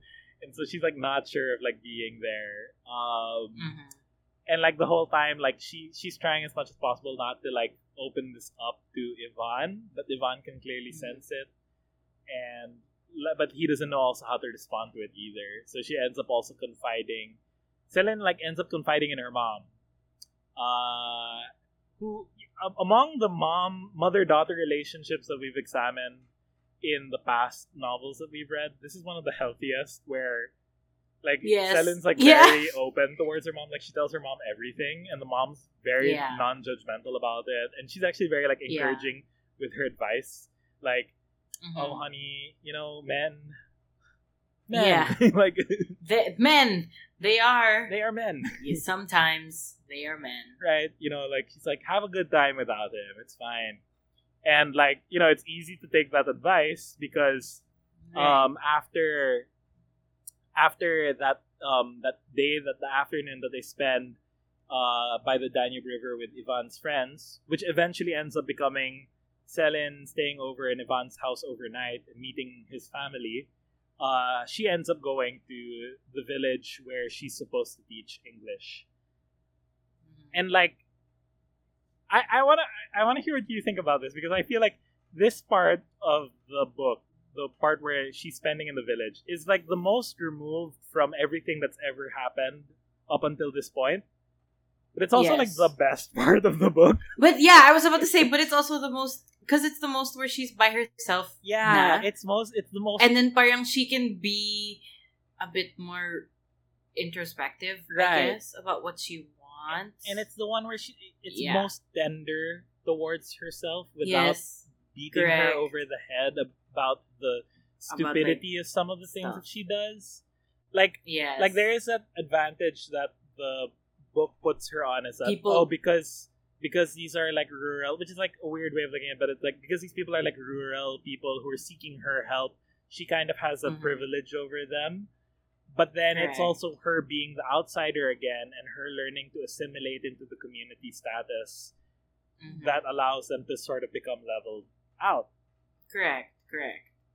And because they both need to learn things from each other. Yeah, exactly. In such a way, it's not, whereas like if she was doing ESL in the States, it was very like not give and take. Yeah. It was very just like her giving a lot and then the students taking nothing, whereas here it was more like, oh, I understand that, the students were really like, we asked for this. And like that's part of also the way that she learns that what the psychologist had told her about friendships was correct. Like I realized like I've been in a similar experience to this before, where apart from like teaching like semester-long classes, there was a time where I was also teaching ESL classes.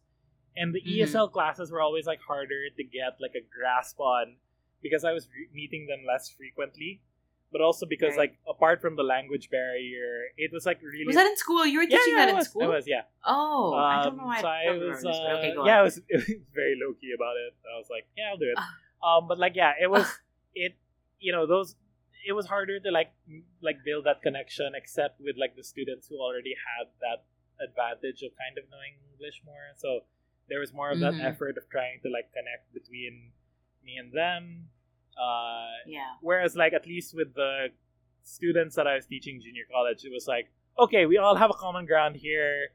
I can like make certain cultural references that will hopefully catch your attention, and I will do my best to match those cultural references to the subjects that I'm teaching. Correct. So like that one was like easier to build a relationship, and I think it helps also that for Celine, while she's spending time in the village, she also has a dynamic experience in terms of who she's with at the time. Like she lives with 3 separate families. And like the first one is like an older woman, like she's the mother of the household. And so she has that disposition towards Celine where she's like, oh yes, I am an older figure towards you, so you'll get the hang of this place, basically. And then the second person that she ends up spending time with is how did she pronounce it in the audiobook? Rose. I didn't. This part I didn't read in audiobook. No. Oh, okay. So you don't know finished if it's the second half in the You don't know if it's Rosha or Rosa or Rosa. In my head I was just going Rosa. Yeah, it's spelled, either way it's spelled ROZ and an S with a little curlicue under A, and like who is a little closer to her age group, but she's more like testy with Celine. And like bulk of that July portion of part 2 is Celine spending time with Rosha.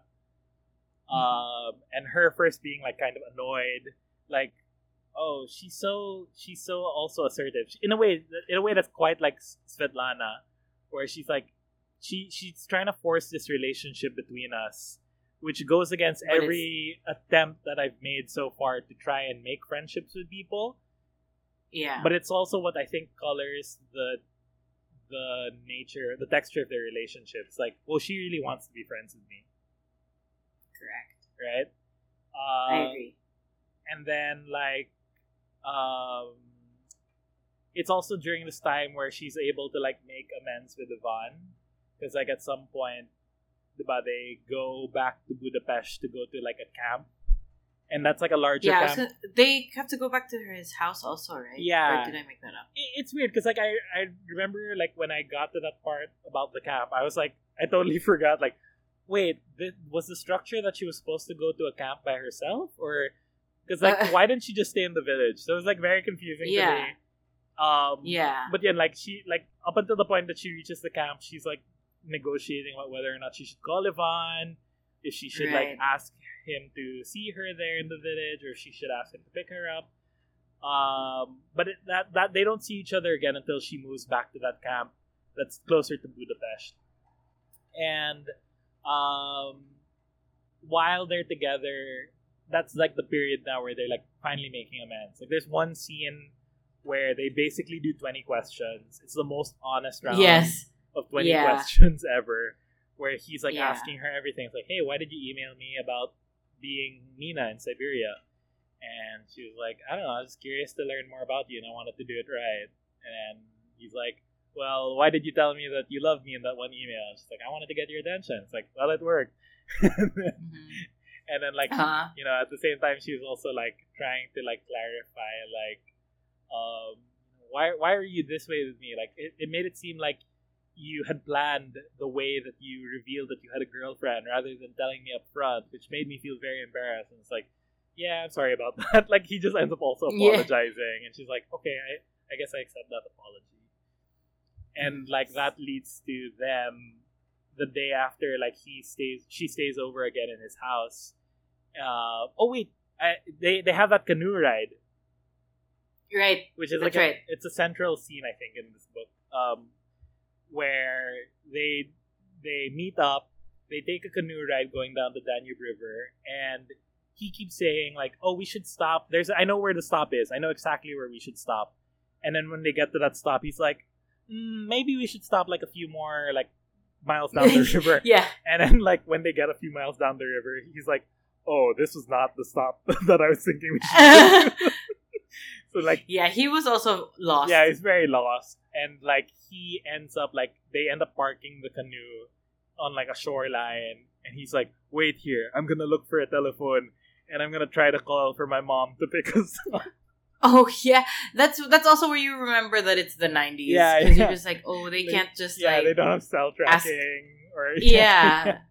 Yeah, Exactly. there's they like can Google Maps it's it. recurring that she has to like buy tokens to be able to use a payphone in several places. Yeah. Damn. Oh, yeah, that whole thing about the payphone thing also. Which, Insane. by the way, that's one of the funniest things. Like, I haven't mentioned this yet, but it's evident, I guess, in the way we've been talking about this book. I think this is one of the funniest books I've ever read. Yeah, no, yes, I agree. I super love this book. It's so funny. And in the audiobook also, Elif is really funny. Really? Like I want to listen to the audiobook her now. voice is so relaxed kasi, and when she says the funny parts, it's nakakagulat. I bet in a nice way. She must be so good at making kwento. Like, she must be such a good person I feel to like, with. True. True. I'm gonna listen to the Elif, audiobook. if you're still listening. Yeah, we would love to get you on the show talking about I don't know, whatever you want. Let's have drinks. I don't know.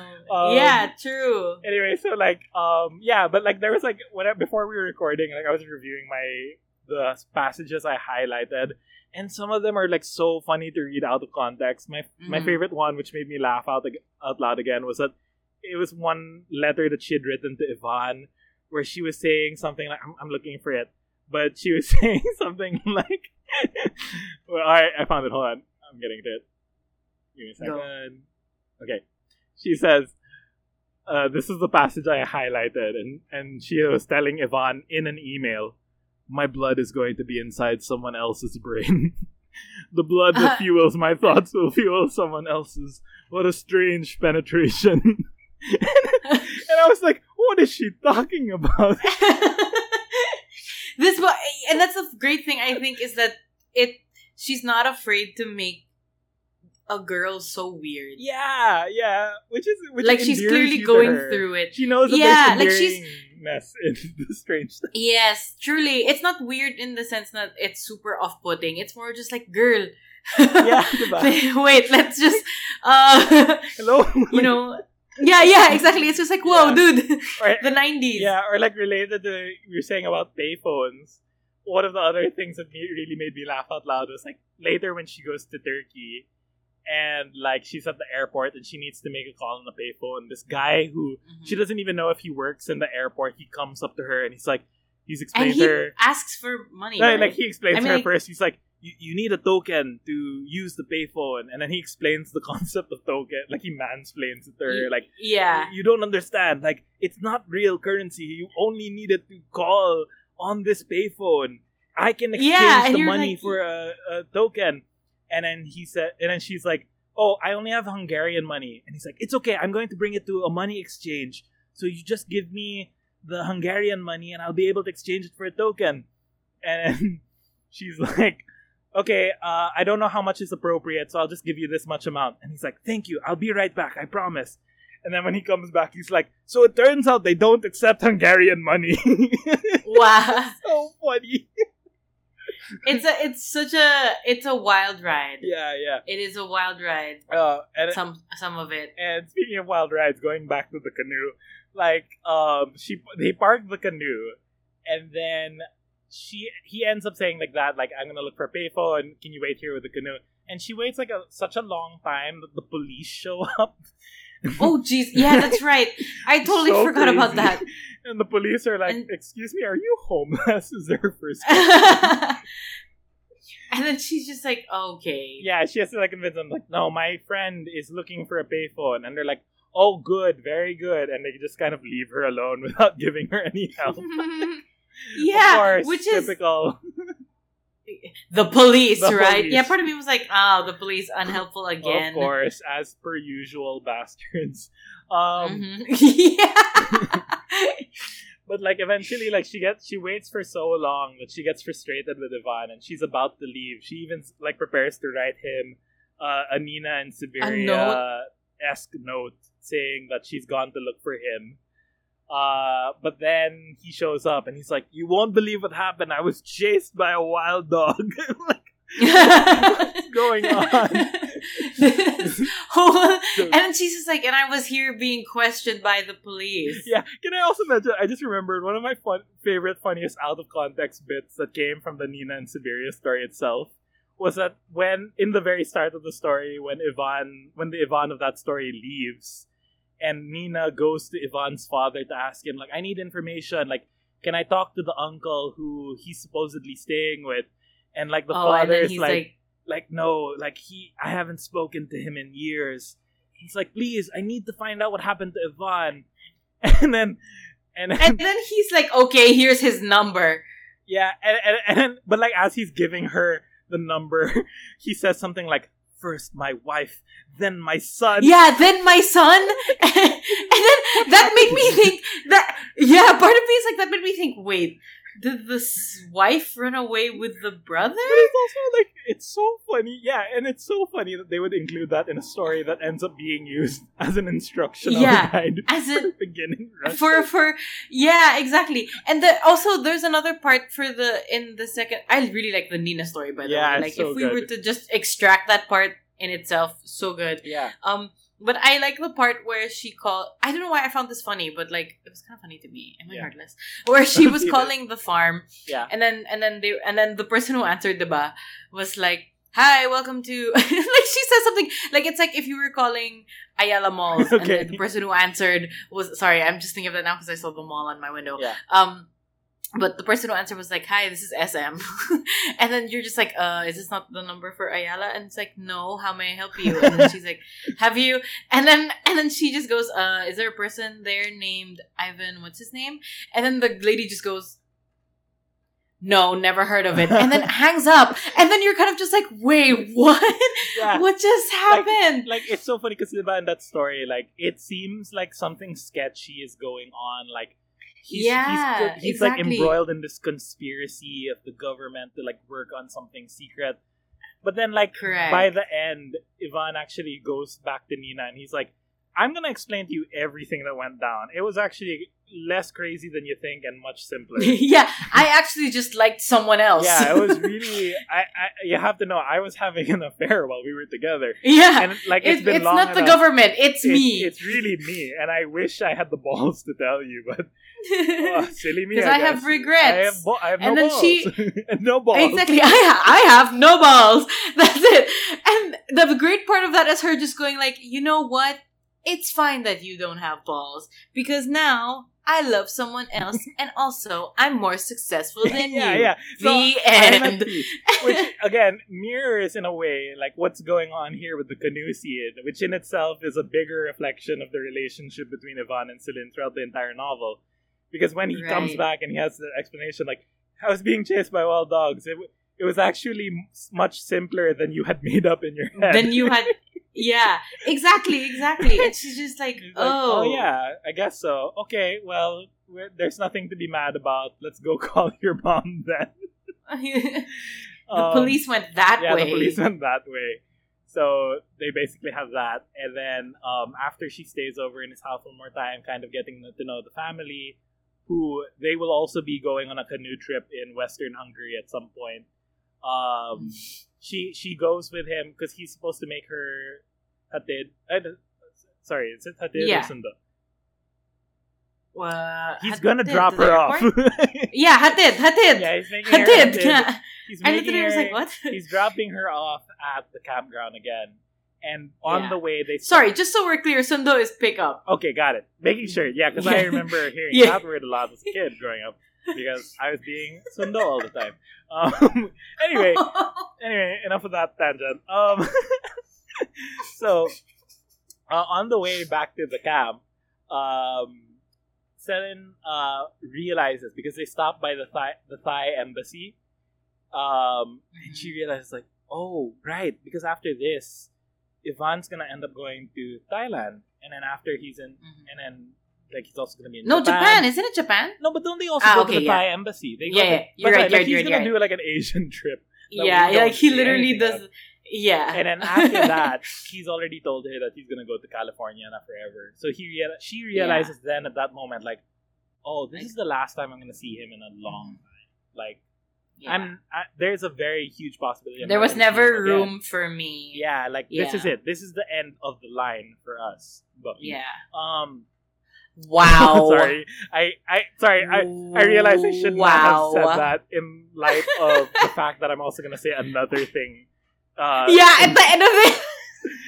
Which I'll get to in a bit. I have things to say about that, by the way, but okay, go ahead. Okay, but like she's realizing like, oh my god, yeah, this is gonna be the last time, and she doesn't like really address it until like they actually have to part ways at a beachfront where the camp has supposedly gone for the day, and he's like kind of reassuring us like, hey, we'll always have email, but by this point you can tell that she's obviously lost faith in it, and like for her, this is it. This is gonna be right. the last time. And at that point, you can't like judge her because like no one really knew what was gonna happen to email. Right. Like exactly. Everyone kind of just thought that not everyone was gonna get this anyway. Yeah. So. And by the way, like, can we just like point out like that, like even feels more poignant now, knowing that how easily social media connects us to people that we have not been in touch with. Like, I can just tell a person, like, hey. Exactly. No, like, okay, and I think this is a good segue, but, like, you were on a podcast recently with our friend Martin, and you didn't know that pre-COVID, Martin had moved to Brazil. Right. And so he was doing the podcast from Brazil while you and Leon were here in the Philippines. Yeah. And I wasn't even sure if the other host, Zhao, was here also in Cebu or if he was I think he's in Manila. But then, like, he's from here also, so I wasn't sure where he was. He's from Cebu, you mean? Yeah, he's from Cebu, but I wasn't sure if he was here or in Manila. But anyway, like, very much that. But, like, that's why, now that she's, like, disillusioned about email, she's like, no, we're never going to see each other again. This is it. This is, like, quite possibly the last time I ever see you, and our roads will diverge. Like, wildly. And, like, she doesn't make a big deal out of it. She just, like, looks at him and she's like, all right, later. Bye. And he's like, wow. Wow. And he's like, later. That was a good, okay. Later. All right. Stop saying later. Okay, we get it. In case if anyone gets the reference, let's not say what it is. Yeah. Let's just like leave it at that. I mean, he doesn't call her by her name or anything. He just says later. Yeah. And that's kind of it. And she kind of just like walks around a bit until he disappears, and then she cries. Oh boy! And I was like, oh man, is this my that? Say. Yeah, exactly. That's what he told me. Towards the end of reading the book, he was like, "Is this where I'm at? Is this my call me by your name?" Yeah. I want to point out, though, I wanted to say that this is so much better than Call Me By Your Name. Okay. And because I'm at this point also where I have given up on Call Me By Your Name. Right. And as we should all move away from that because it was really such a time that, we thought it was great, and then after a while we're like, oh, actually this is disgusting. Yeah, we're not there anymore. There were two things in vogue in the mid 2010s. Hamilton and Call Me By Your Name. And Call Me By Your Name. That's true. It happened in literally the same year. And now we just cannot stand either of those things for multiple reasons. It's very hard. Difficult. So difficult. But then like I do get that when you were saying that this was your Call Me By Your Name, I was not at the same point with you yet. Yeah. So I didn't really get it. That's why I thought in the beginning it was the teacher. Because I was like, is this what he means? But then now I understand. And that whole sentiment. Right. Yeah.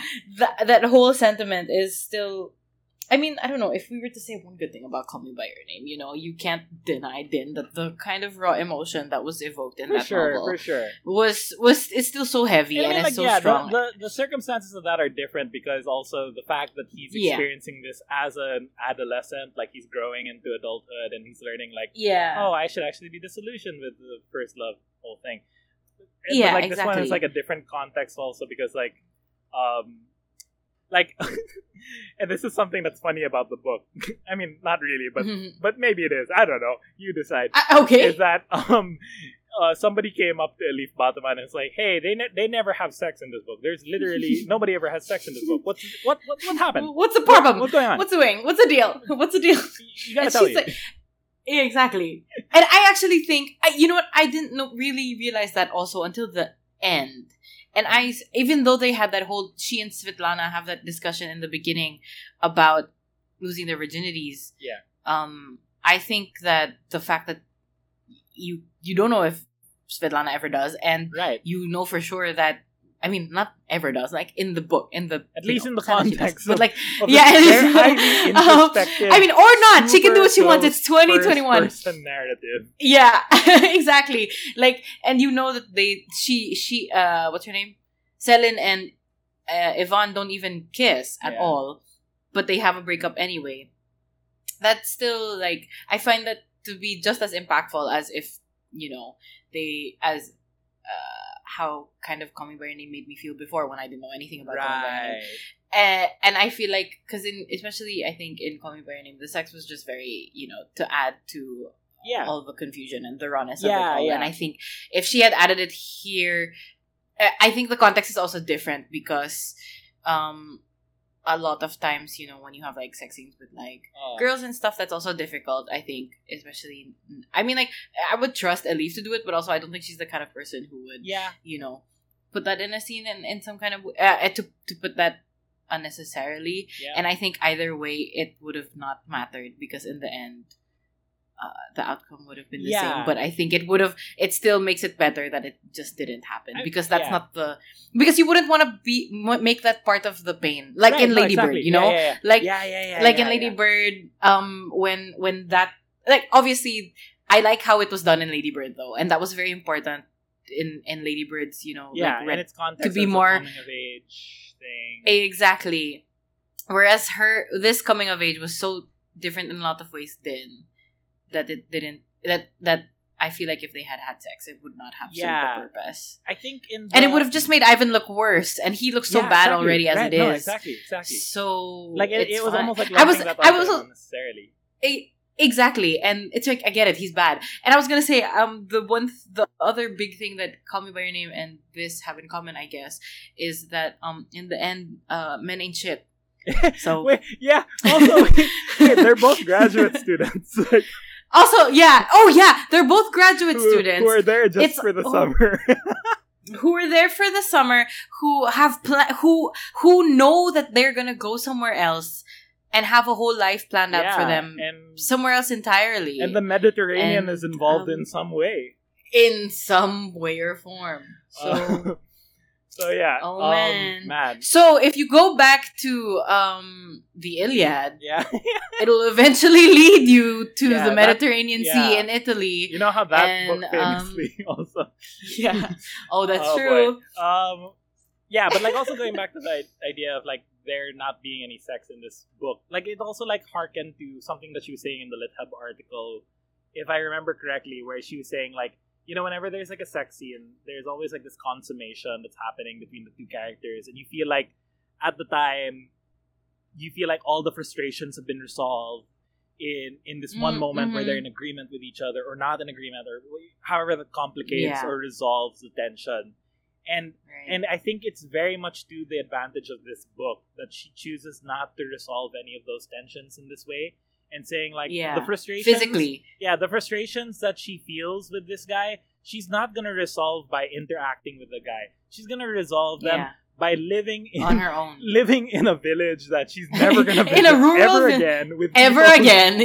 She's gonna remember for the rest of her life, but she's never gonna talk to, never gonna see them again, shape or form, as far as we know.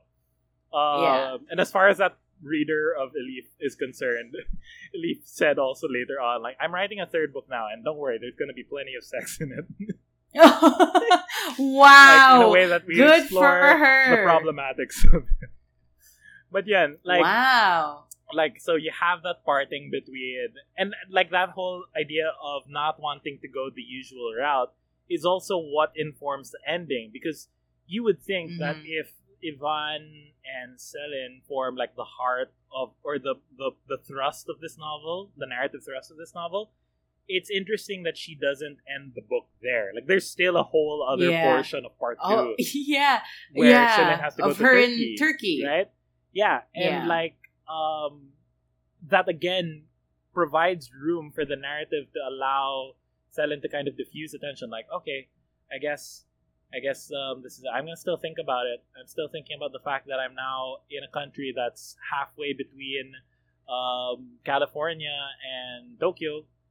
Like those are two places. I'm now the midpoint, and I wonder if he's thinking about that. But then he never calls her. Like he never like gets in touch with her. So it like kind of like gives her the message like he's done with me, right? Yeah. And like even while like she's in Turkey, she's like reckoning also with her family. So up until that point, like she had such a healthy relationship with her mom, but then when she's with her family, it's like all the worst. She's also outsider again. Yeah, it's all the worst things that you could expect to happen on a family vacation, where all of them are gossiping about this one person who's there in the parties, an outsider, and like she can't seem to fit in with her age group because all of them are obsessed now with the idea of life happening to me, and like for Celine, it's like she doesn't want that because ostensibly life happened to her. Yeah, and she's like, guys, I can't. You don't know what you're asking for. Yeah. Guys, when you know, you know. When you truly. And like it ends in the most unusual place, which is that they go first to like preempting the very end. She goes with her family to like this golf hotel, which is like in the swamplands in like Turkey. And it's like owned by this distant half relative of her grandmother. And like they go into the swamp area and they see that it's teeming with life. And she kind of sees like her half cousin beat a snake to death. And it reminds her a lot of like Saint George, who like was referenced earlier in the book. Because I think either Yvonne or somebody from the village was telling her the story of Saint George and how there was like a popularized version of the story. And how there's a real version of the story about how St. George actually killed the dragon that was plaguing this one town. And like that sort of like resolves something in her. Like there's like an instant turn. Like she goes from being sick to being like, oh no, okay. Cured. Now the fact that I'm able to make these associations on a mental level means that I can sort of live on my own. Or like I can operate on my own independently of this experience that I've had, this harrowing interior experience I've had with Yvonne and with this first year of college. So the way the book ends is that when she gets back to Harvard in the fall, she just decides, like, I'm not going to be a linguistics major. Like, no way in hell. I'm never taking a philosophy of language class again because everything I learned in those classes I absolutely disagreed with. And the fact that I disagreed with them doesn't make me any stupid. Or it doesn't mean that I'm stupid. But it just means that I have a different experience that maybe is not included in the popular theories that that white people theorists will normally have. Because like she was saying, like she actually was like leaning more towards like this one theory because it corresponded to her experience of speaking Turkish and being able to speak Turkish all her life. But the other theory which she disagreed with, which everyone else agreed with, seemed to work well in terms of English only. And so that was the commonly accepted theory. And that was her realizing, like, oh, I can actually disagree with the majority because, I have a different experience. And so, I have to be at peace with that. And that's how the book ends. Wow. Good shit. Good book. Man, I missed this. I so good. Truly cannot wait for our next novel. Well, me too! Because... Which is a multi-sensory... That's going to be a multimedia experience, that one. But, it is. This was so good. It goes without saying, highly endorse this book. It is such a good book. Same. Shall we get... you want to do any last impressions before we do course listing? What are your thoughts coming out of the discussion? No, I just genuinely really liked this one. Yeah. I really had fun with it. Yeah, it was good reading. I feel like I didn't say a lot, but I swear to God, I really like this book. It was really good and it was really funny, and I'm interested to see more of Elif. I want to read her essays now. Yeah, because I genuinely I can't imagine what she'd be like as an essayist. I mean, like I can, but then I'd like to. Yeah, it's got that same tone of voice, but like, like the fact that she's like referring. I mean, like those are different modes, but you'll see. It's enjoyable to read. Basically, she has the same humor. It's consistent. Okay, she's got a style. We love. Yeah, we love it. So please, Elif, if you're still listening, if you manage to go this far, know that you have fans in the Philippines. Yeah, exactly. This book is good. Okay, course listing. You want to start or should I? You can go first. Okay, so one thing I found really interesting about this book is that, and this is something that Elif has been very vocal about in terms of her promotions for this book, is that, and like also as is evident with her first book, The Possessed, she is a huge fan of Russian literature, classic Russian, modern Russian literature, so Dostoevsky, Tolstoy, all these things. So she's really into that. And it's to the point that when she was doing the promotions for this book, she was making this distinction that a lot of what she's writing about follows more in the vein of Russian literature, Russian literary tradition than it does for American. And one of the ways that I found was very interesting about how she described that was that she said, like, Russian literature, at least this is how this is described in the LitHub article, is that Russian literature, because it's had to deal with, you know, like the Tsars, and then going through the upheavals of the 20th century, until now reaching today with Putin as president.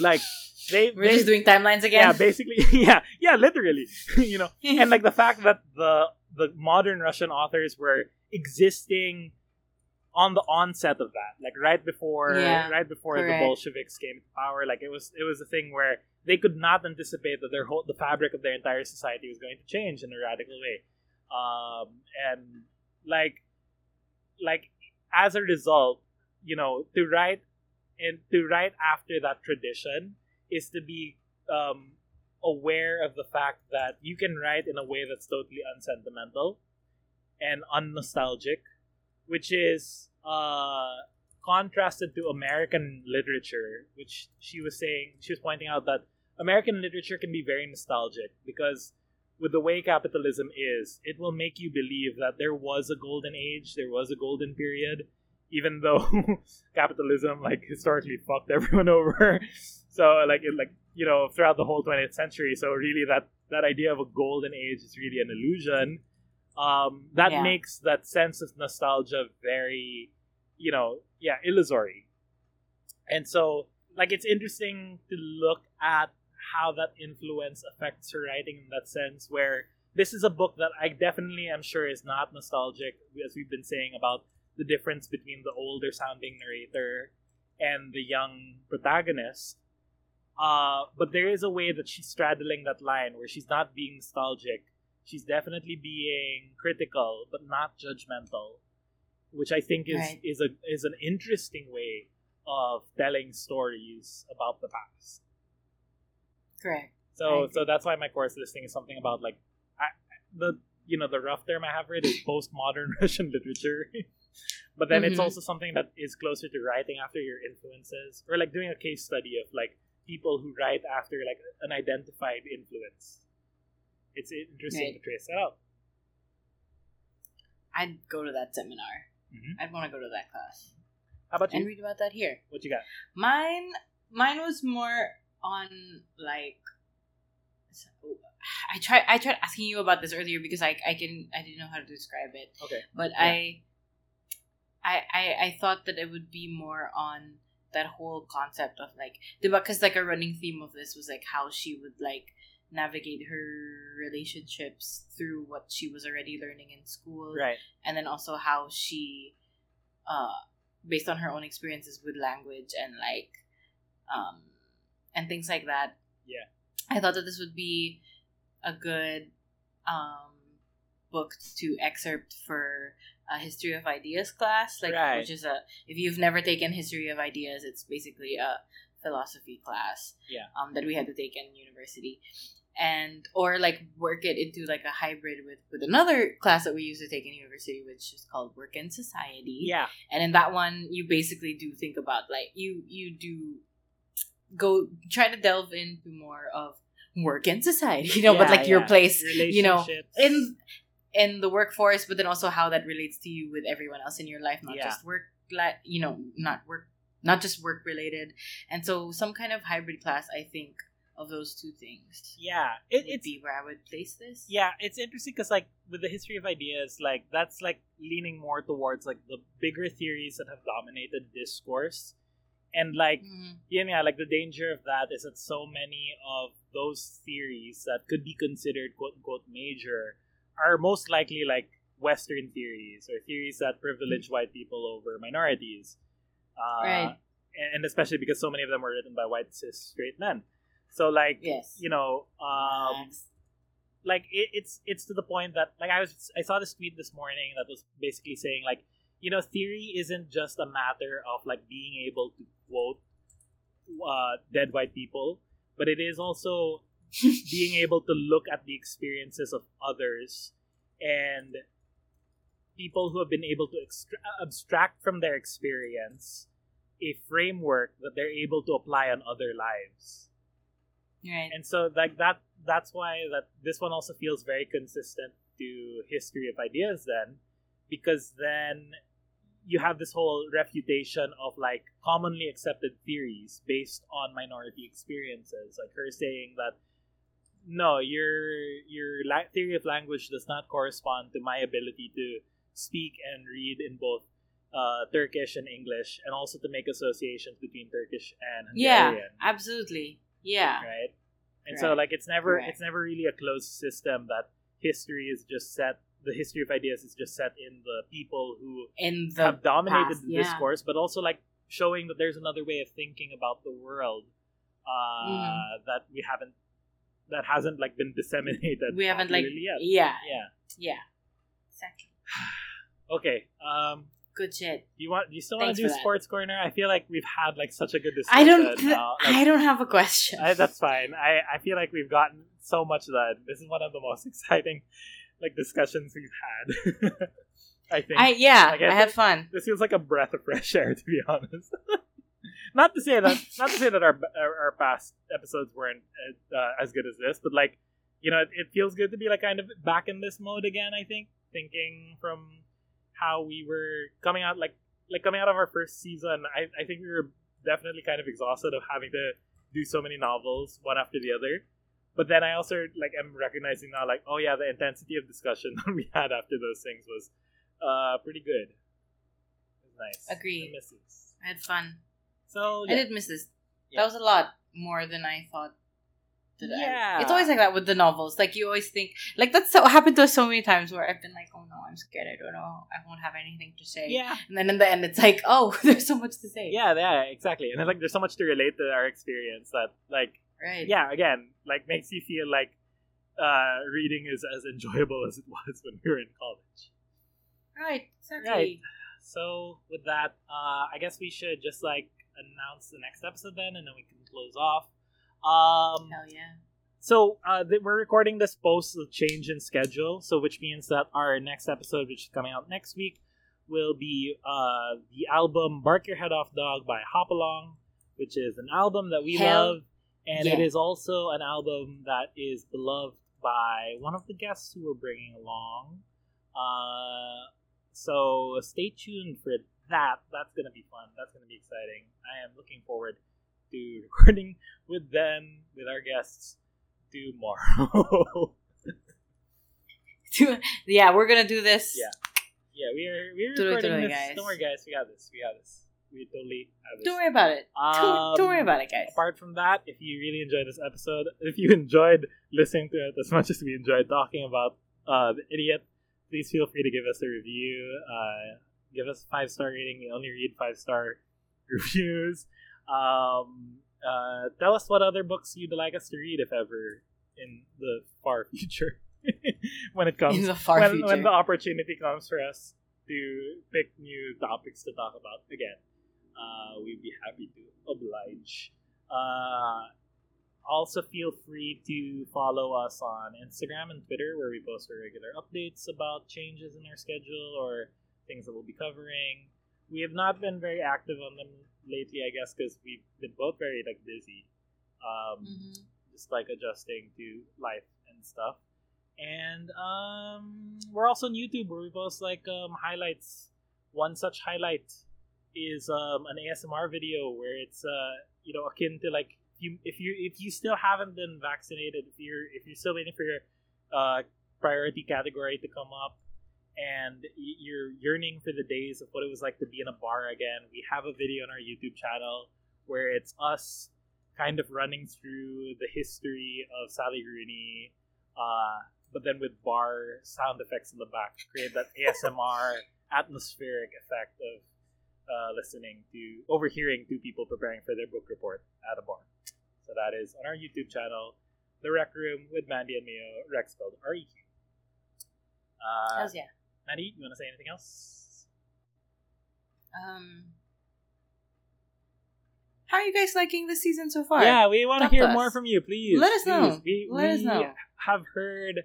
I mean, like, we wanna. One of the things that we wanted to do with like the summer STEM was like really try to reach a wider audience by doing more kinds of art, more kinds of stories. So, I mean, it's good to be back in our home element, but like, let us know if if you're enjoying the way we're doing the films, if we're talking about if we're missing angles and like some of the songs we're talking about, and especially as we're moving along into the season, we're going to be talking about Fix, which is going to be it's a very different audience, I think, from the audience that we have here with something like The Idiot. Correct. Right. So tell us. Let us know. We've set our social media. Yep. Just let us know, guys. Comment, DM us. Call us by our names. Yeah. By our names. Yeah. Don't call us by your names. It's fine, guys. No. We don't have to go there. Okay. I guess that's it from us then. Yeah? Yeah. All right. And as always... As always... My blood is going to be inside someone else's brain. Okay. I was really like, I wonder what he's going to do. The fuels, my thoughts will fuel someone else. The way you're saying that too is so I almost weird. wish that I opened the episode with that reading, because like it's such an out of context, like what is this book about? Like, yeah, that's true. That's maybe one of the most Russian parts of this book. Yeah, it's like, anyway, so that is The Idiot. As always, what a strange penetration. Thanks for listening to The Rec Room. This episode was edited by me. Our artwork is by Mandy. Our theme song is 64 Sundays by Twin Musicom, which is licensed under Creative Commons Attribution License. Check out more of their music at www.twinmusicom.org. For more updates on The Rec Room, follow us on Instagram and Twitter at The Rec Room Pod. Rec spelled R-E-Q.